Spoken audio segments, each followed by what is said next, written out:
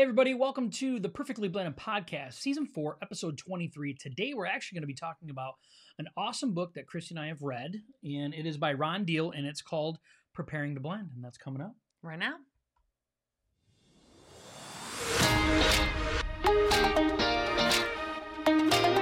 Thank you so much for joining us on the Perfectly Blended Podcast. This podcast is for blended families, for couples that want to strengthen their marriage and want a brighter future.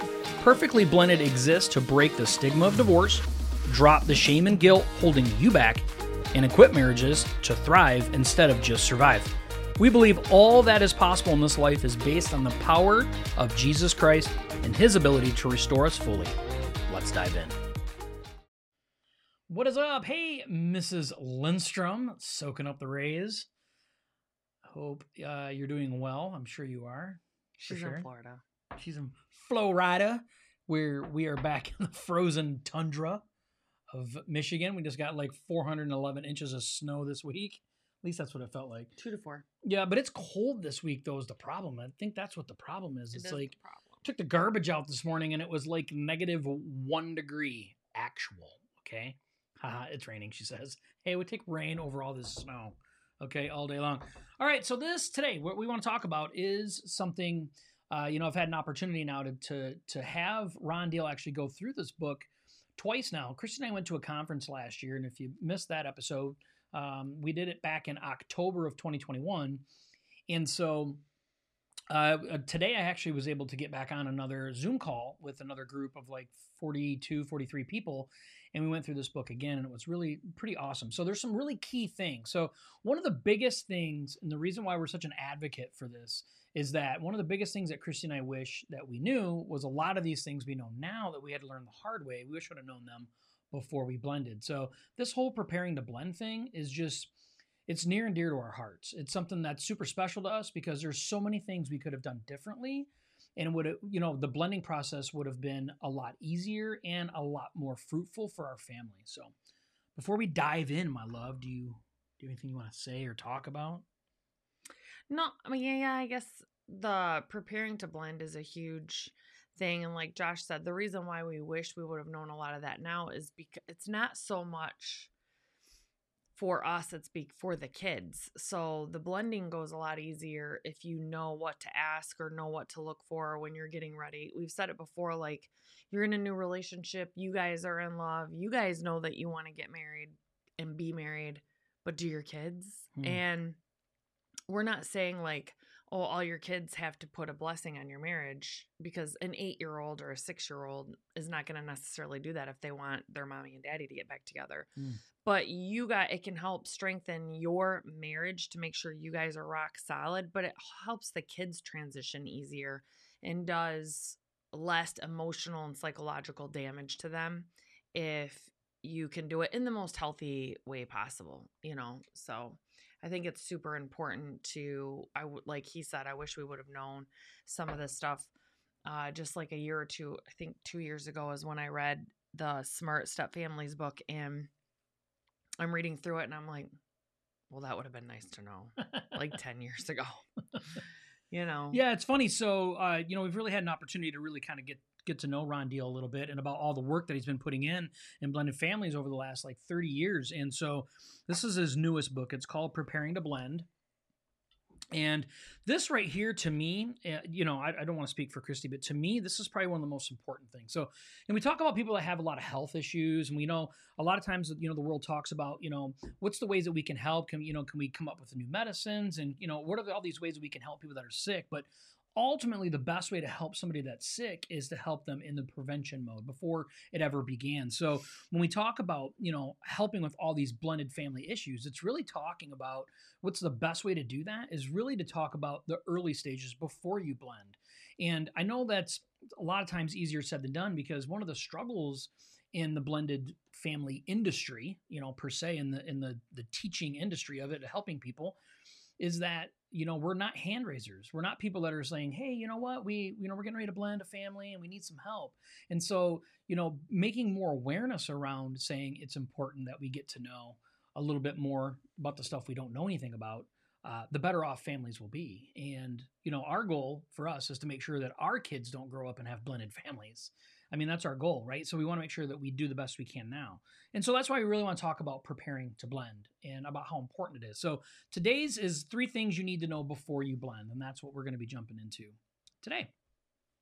All right, number one. First thing is you need to predict common issues, and I listed off a bunch of different things. And through this class that went through with Ron today, there was a bunch of different common issues that we really wouldn't consider common. Making marriage a priority. I'm going to list a few of them, and then we can talk about them. But making your marriage a priority, that's a hard one. Alone time with your bio kids, that was something Christy and I did not do. That's very, very important. And parenting styles. Those are 3 major things about predicting common issues. Those are common that going into a blended family you wouldn't think are common. Well, and we've talked about this before. Like, a lot of times people will think, I know that we thought it, like, we've been married before and we got a divorce. We're just getting remarried and we're going to be a family, and we can handle things just the same as we would have as if we were a nuclear family.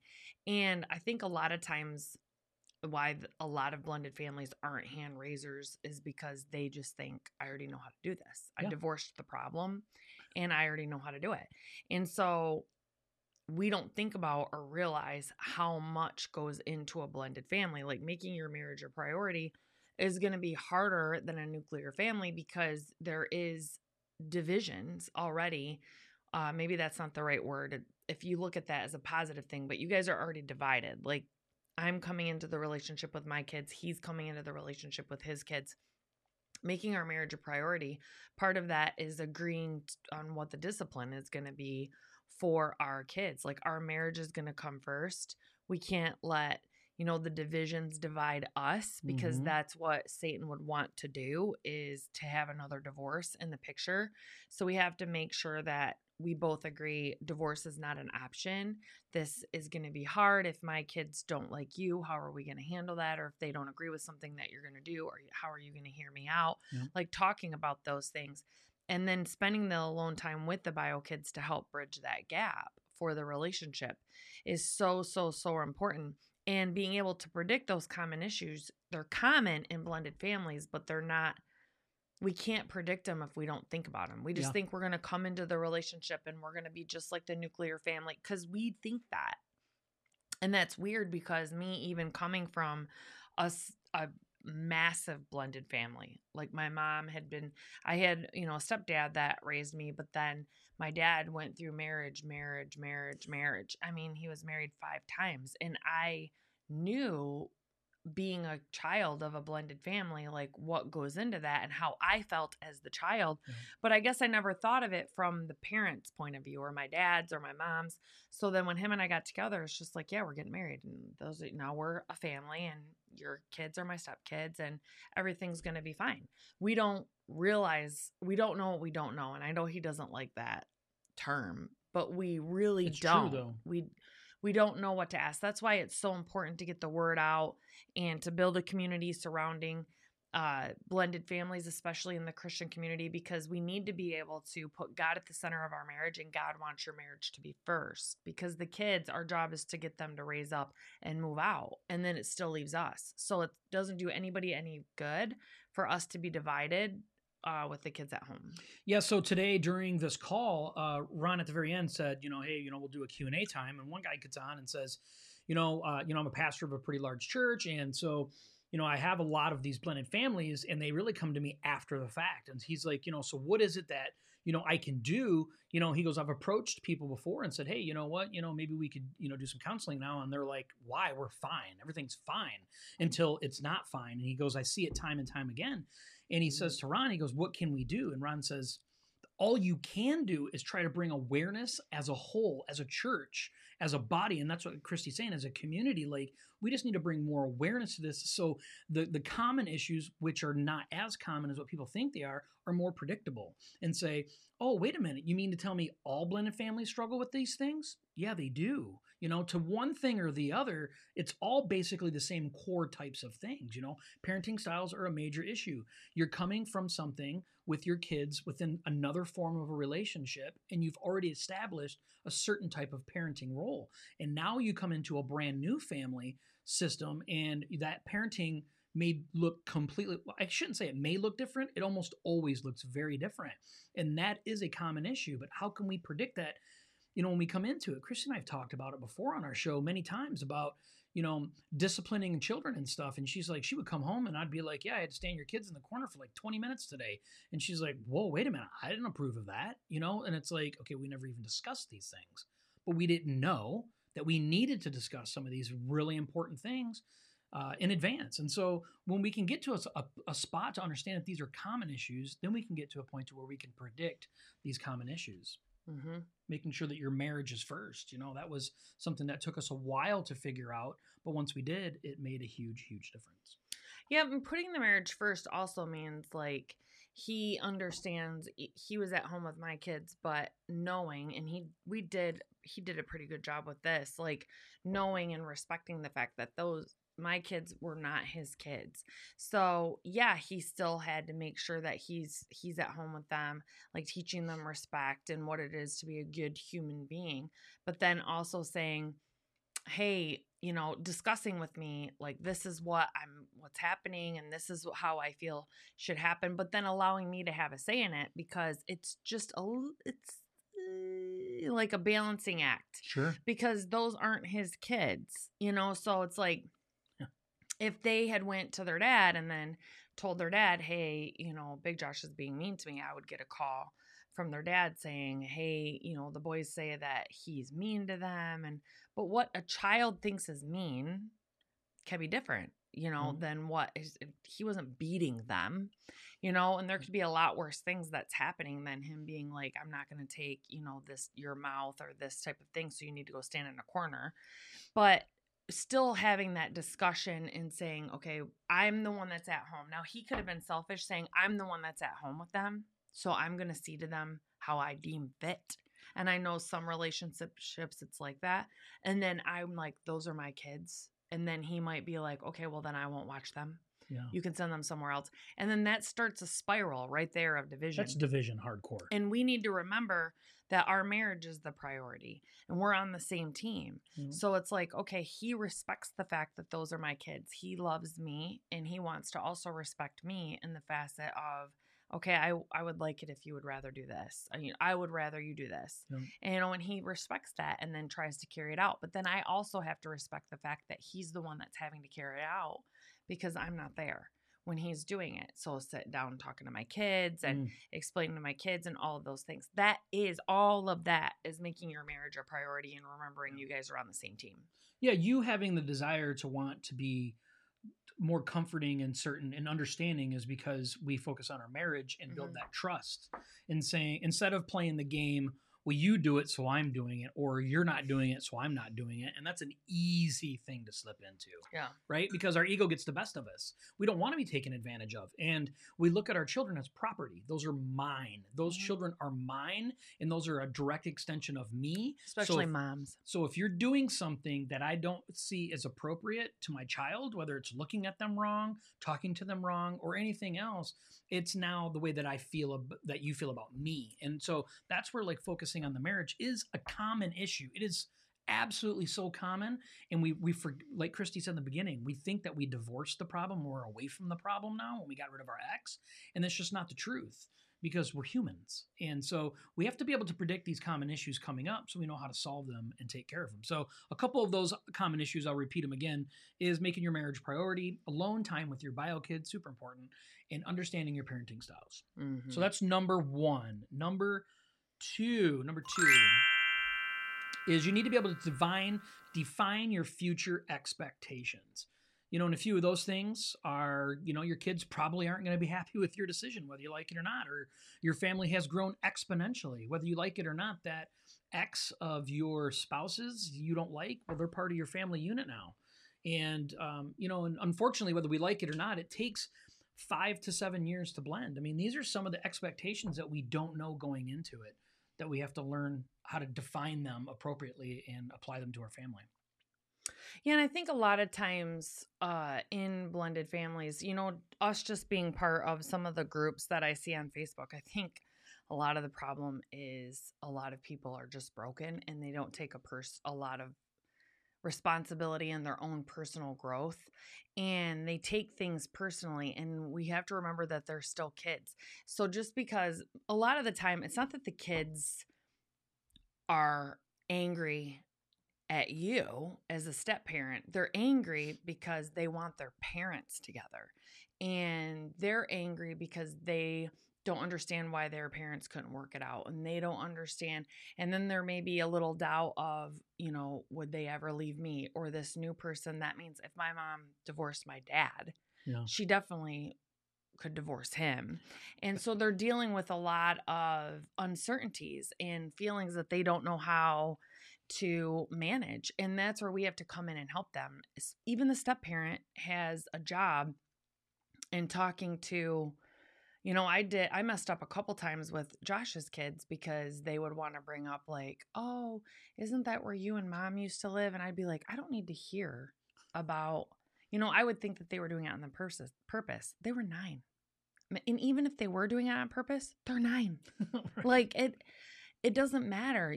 I just was so angry at their mom because their mom sucked so bad as a mom that I'm like, they shouldn't even want to talk about her, but that's all making it about me again. And so the future expectations that we have in our relationships is a lot of what Ron Deal talks about too, is we think,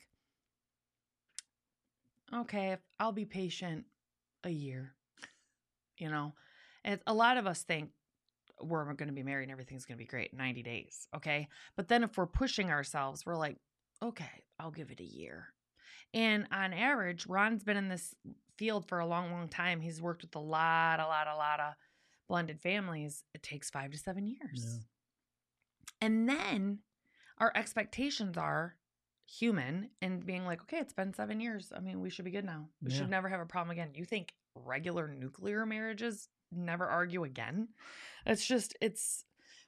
We get caught up in the shoulds, and Josh talks about that a lot, but it's like, we should be good. We should be here. It's like anything else in life, but with blending, it's like a magnifying glass on the family. It is. And rather than just regular looking at the family through a mirror, and it's like, you have to have a lot more patience. You have to have a lot more understanding. You have to have personal development and also personal growth in your marriage to be able to understand what your future expectations are and be honest with yourself and your spouse. Mm-hmm. Like, I think we should be farther along. Well, we're not.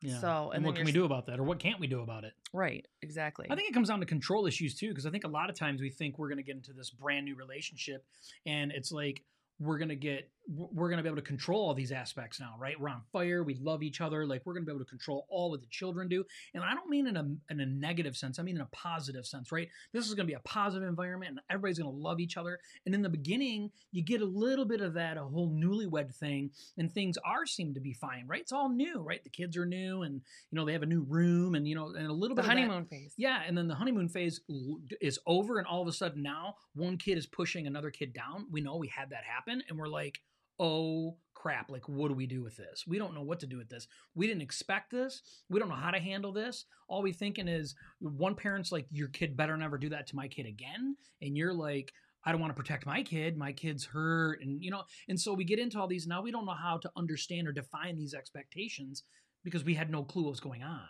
And so, we have all of these weird, crazy expectations because we think we can control all of it. And the best expectation we can have is, this is just going to take time for everybody. And more than likely, it's going to take more time for the kids than it is for us as adults. Mm-hmm. And where's our patience going to be? We have to have an expectation of that. Stacey says, that is difficult to get used to. The boys will bring up the past before I was there, and it hurts a little bit. You're right, though. They don't do it to be hurtful. And sometimes they do, though, Stacey. And I think that was powerful what Christy said. And sometimes they do, but we have to remember who we are. Oh, that was a little big outside of the screen. Anyway, so, I think it's just really, really important that we understand who we are and that we remain to be the parent in the situation, whether we like it or not. Sometimes it's hard. We have to eat the bullet a little. Yeah, because they're not our kid. And you're like, I will punch you in the face. I want you in the face. Right. But we can't because they're hurting and they're still working through those emotions and things like that. And a little bit of it is jealousy on our behalf. I know, like, I don't want to think about him he should only remember the times with me. You know, like His I don't, boarding school an option. we kind of fantasize about before he got with me, he was miserable every day of his life. He never laughed, never had a good time, never was happy. I wasn't. Ever. I was miserable. You know, so then when the kids bring up, oh, remember this one fun time, you know, and you're just like, you never had fun. You know, that's what you want to do. Right. So yeah. Smush that. Yeah. Smush that happy moment. No, bad. Yeah. She's like, is boarding school an option? Right. That is funny. And I mean, if we're going to be honest with our feelings, like that is how we actually grow and heal and work through our feelings, is when we're honest. Yeah. It's when people are like, oh my gosh, I can't believe you ever would think that. I never thought that. Lies. That is a lie. Lies. You know, and you it's dreamt like, about it. you've never been honest with yourself. You're not being honest with yourself, and you're not being honest with others. And deep down, we do think that way. You know, when we're with someone, we really hope like you're the happiest that you've ever been. Yeah. You know, and it's an insecurity thing, and as long that you're strengthening your marriage, those things will gradually go farther and farther and farther away. But you have to be honest about them, and we can joke about them. You know, I'll still say, like, if he brings something, we've been together for 11 years, and him and his ex-wife total, like dating, married, everything, was 5. So it's like, it's just a part of his life. But occasionally those things still get brought up. Oh, do you remember this, Dad, when we did this, blah, blah, blah. And I'm like, I don't want to hear about your life before me, you know? And I still will say that, and he'll laugh, and he knows that I'm kidding, but I'm not, and all of those things. And we can just joke about it. And we half giggle about it. We don't giggle too hard because we don't want to be stabbed with anything. Our pastor this weekend said something. He goes, we're a church. We're come as you are, but not stay as you are. And I think it's so important. That. Yeah, I think it's so important that we remember that as a whole of our whole life, of every aspect of our life, whether it's church, whether it's our personal development, whether it's our family, which it all ties together. So, you know, yeah, we're coming to this family, right? This new family that we're joining. We're coming as we are, but the goal is not to stay as we are, is to continuously grow and move forward. So Christy's like, we should be able to be open and honest with the way that our feelings are with stuff, but the goal isn't to stay there. Right. Right? So it isn't like I'm complaining today and then in 11 years I'm going to be complaining about the same thing, right? That's not the goal. The goal is to move beyond those things. Like, she can share the way that she feels, you know, about my ex. Her feelings have changed. I guarantee you. Yeah. I know they have. Yeah. And it's not that she wants to go and hang out with her and be buddies with her, but she's gotten more peace about it because she's personally grown beyond it in her own life. And so we can have these types of discussions where early on we couldn't even have discussions about certain things. It just was a no-fly zone. And so, you know, and that's the way it has to be. We have to be able to grow beyond these things. And that's how, like, our expectations get to be met or achieved in a healthy way, as we say, okay, all right, this sucks right now. And we can talk about how bad it sucks, but we're not going to stay here. And we're just going to allow things to happen the way that they happen. And we're going to continuously pray through them and work through them in a healthy manner. And that way we can define our future expectations in a healthy way. Yeah. Like, you have to start asking yourself those questions. Like, am I going to want to be complaining about this and letting this upset me like 5 years from now? Ugh. Like, it doesn't, like, yes, it upsets me right now, but am I going to want to be complaining about the same things and upset about the same things 5 years from now? I should have bigger things that I'm trying to work on, and God being one of those things. Like, wake up expectantly, like, where's he going to be using me today? Who can I witness to today? Not focusing on what I'm upset about from a moment-to-moment basis. Yeah. And that's typically what the world does. It tries to distract you with all sorts of things to make you upset. And sometimes I do feel like, you know, the exes coming in the picture is God doing that to grow you as a person. I know Josh's ex grew me as a person because I used to, like, want to fight her. And the old me would have. And it helped me a lot, like, be the bigger person, you know, and realize that I don't need to solve things with violence, and the people that usually do solve things with violence are usually the emotionally immature people. I want want to say unintellectual people, but we'll just say stupid people. The stupid people. And I was one of those people. Like, I didn't want to talk about things, and I didn't want to hear people's excuses, and I didn't want to, I don't even want to hear you speak anymore. But that is selfish behavior when you get like that. It's like, no, I don't need to listen to you speak, and you're not going to speak anymore. And that is like very immature. It's very, very immature. The person's going to feel what they're going to feel. Like, it doesn't matter. You beating them up is not going to change the way that they feel about certain things. And you don't have to let it get you to the point that you're lashing out. No, do I still lose my cool sometimes, specifically about his ex? No. But in general, I really don't. I used to lose my cool a lot. I mean, probably once a day. And now it'd probably be once a year that I lose my cool. And it's just because I've grown as a person. So when you're growing together in marriage, you have to grow as a person too, as an individual too. And you have to be the bigger person sometimes, even in your marriage. Like, your spouse may be lacking sleep or hungry or had a really bad day at work, or maybe they're the stay-at-home parent and they've had a hard day with the kids, and having a hard day with the stepkids is different than having a hard day with your biological kids. And we have to allow them to have some grace. And we always I think naturally when you get in a blended family, if your spouse says something about your kid inside your core, you instantly, without even thinking about it, are on the defense for your kids. And the sooner that you guys can talk about those expectations and coming to common ground with your marriage, the better with that. Both of you recognize that that's going to be something that you do automatically, naturally, is go to the defense of your kids.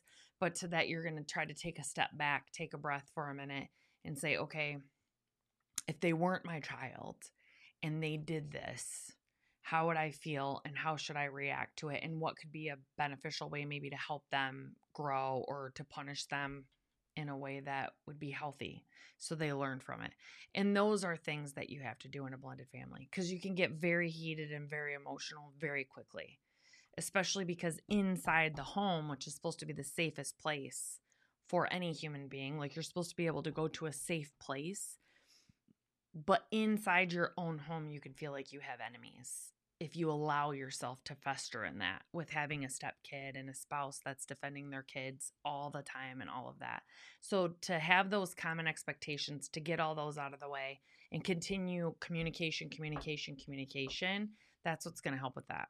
And you have to be careful you don't do something that's going to be, you can't take back. Correct.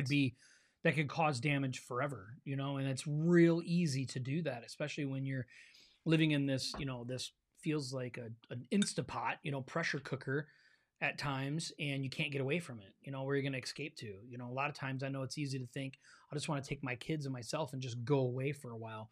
And there's no value in that. It's just, we have to have healthy expectations of how this works. And if we go into it with the wrong expectations, we end up feeling that way a lot. So understand that we have to define our future expectations in a healthy way. All right. Number three is we need to create some practical solutions. And what we mean by practical solutions are solutions that actually can work within your family. And so here's a couple things as way of example. Is compromise is a must, not a desire in blended families. I've heard other marriage coaches say that compromise isn't necessary. You don't need to compromise because you're compromising yourself. And that's just an absolute wrong take on that. It's not about compromising yourself. It's about understanding you're blending together, and there's got to be some agreements that need to be had. And overly communicating all your decisions with your spouse may not be something that you're used to doing. Maybe you're a leader at your job and you're used to making the decisions and not discussing the decisions. And then when you come home now, you have to say, I have to discuss my decisions that I'm going to make with my children, with my spouse. You do. And you have to understand the power in that. Family meetings, chore chart, these are just some of the examples of what practical solutions a blended family needs. Yeah, discussing this stuff with a spouse, that's really never made sense to me, the people that don't want to do that. Only because I'll use Josh's analogy, for example. If you're a leader, if you're a true good leader at work, and you're just making all these decisions and you're not communicating with your team about them at all, and then you're getting upset because your team isn't following or the expectations or the culture of the company, but you haven't communicated them properly, how does that going to work? And that should make sense to you if you're a good leader. So why would that work at home? Like coming home and not communicating with your spouse about decisions about things with your kids, because it does affect the household as a whole, just like the company as a whole.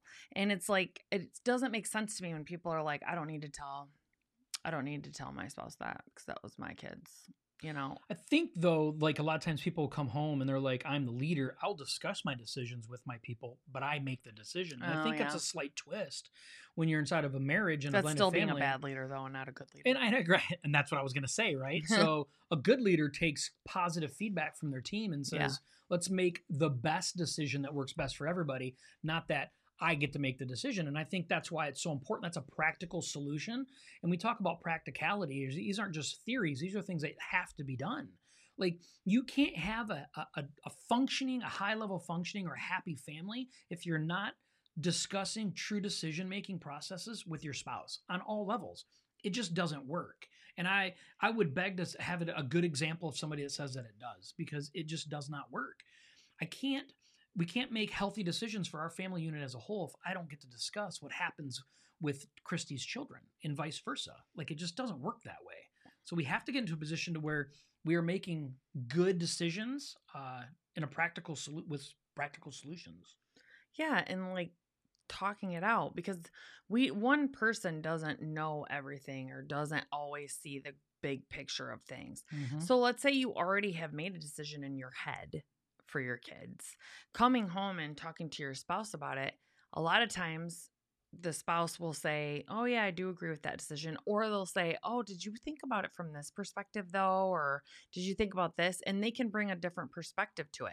You know, the benefit of being in a blended family is that you have a close confidant that can give you an outsider's perspective of maybe where you're enabling, coddling, codependent, you know, on your kids that you can trust. You know, and you know the person intimately knows your family because they're your spouse and you live together. And that can be a huge benefit to actually help your kids and you grow as people and your kids to become better human beings, because it's not two bio parents that's just gonna look at them with rose colored glasses. Because a lot of times bio parents, we do we give our kids unconditional love and we give them too much grace sometimes, and we don't necessarily punish them like we should or punish them at all. And just because we're tired and we don't feel like dealing with it. And that's a huge benefit to being a blended family, because a step parent can come in and be like, no, we're not going to let them get away with that. They've gotten away with it 3 times. A loving perspective. Yes. Know? And so it helps. Yeah. No, I agree. I think like we started doing kind of a family meeting thing, and I think that's a really strong practical solution within blended families. And what worked really well with us is her and I would discuss these things before, and then we would have the family meeting. And so it kind of encompassed a lot of what we're talking about. And so we were able to really get to be on the same page first. And then we go out into a family meeting, and then it's so easy and effortless to carry it all out, because we're not like trying to like figure each other out as we're doing it. Like, okay, you pulling a chess move on me right now? Are you trying to gain some advantage in this whole situation of like what we're trying to talk about?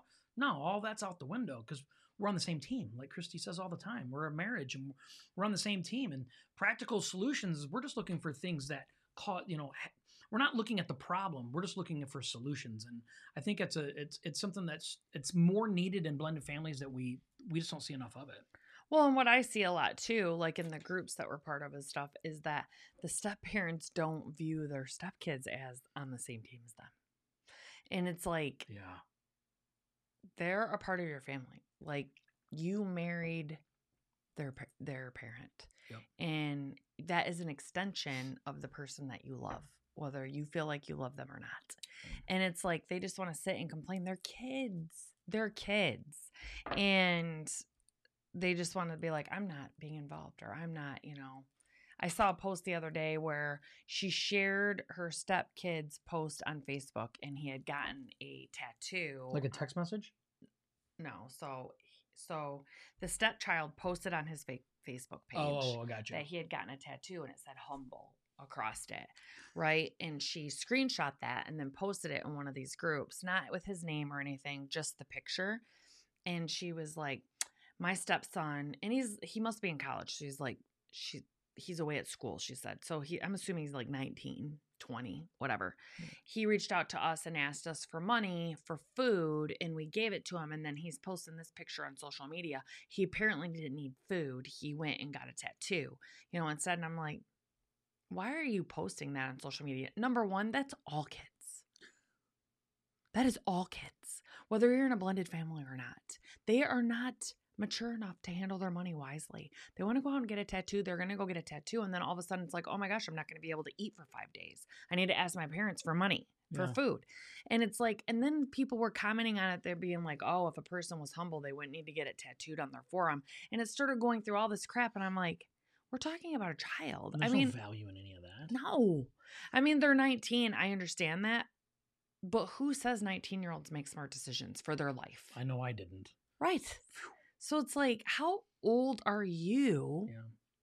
I mean, is the dad 50 and he married a 20-year-old? I mean, did he marry a youngster? I mean, and you guys are on the same like mental playing field? I don't know.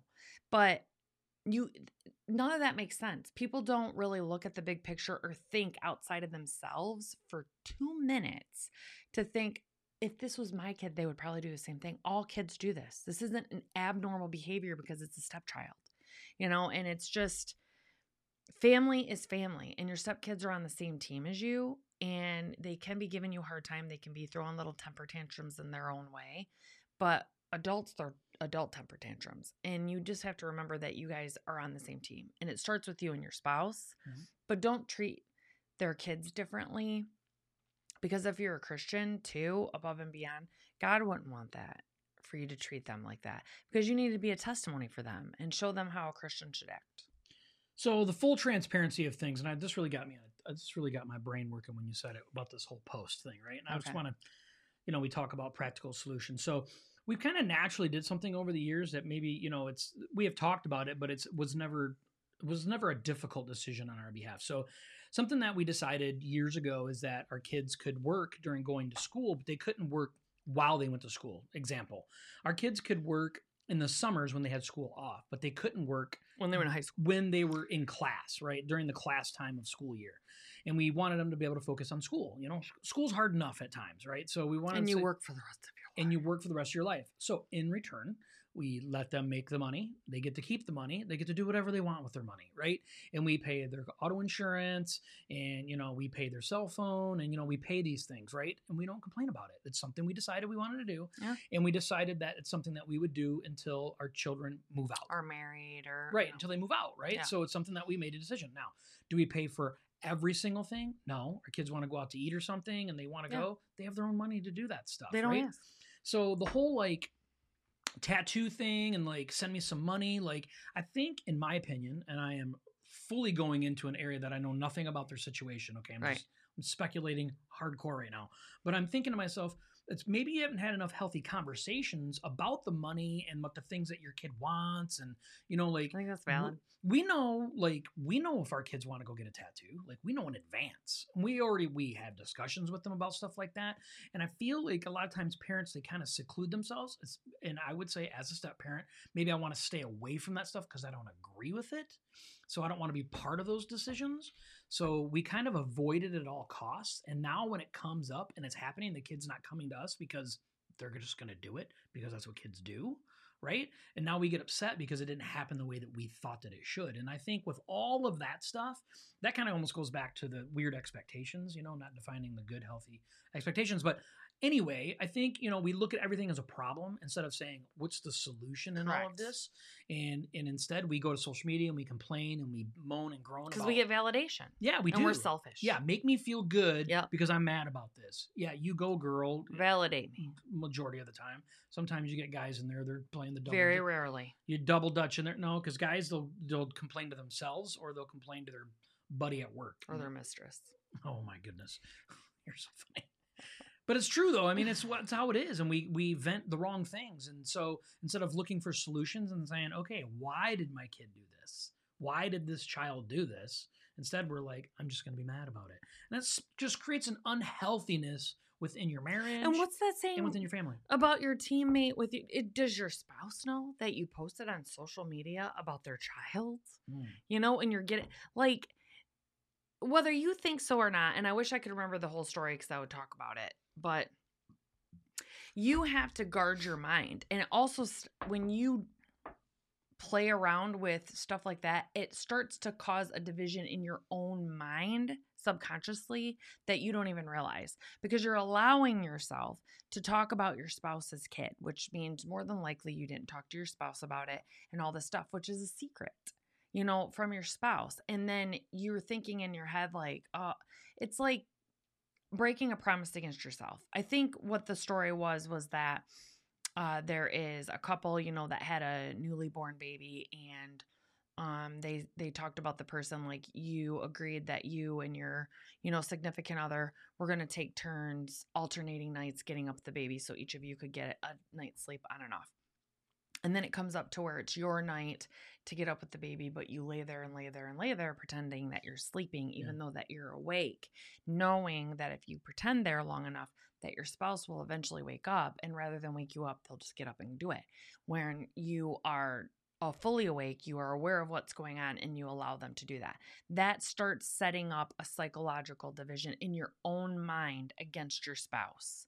And then it's going to become easier and easier and easier for you to lie to your spouse. And it starts with small things like that. Not completely be honest, open, and trustworthy with your end of the bargain in your marriage. Whether your spouse knows it at first or not, you know it. And they talked about this whole like study about how that starts setting up divisions in your own mind against the people that are in your life. And before you know it, you're compromising and you're making excuses like, I'm tired, I'm the one that works the most, all this stuff. You're giving yourself all these excuses to be a less than excellent person that God has called you to be. And it just starts from there. It gets worse and worse and worse for yourself, because not everyone knows the little lies or the little things that you aren't living up to, that you give yourself excuses in your brain that it's okay that you do.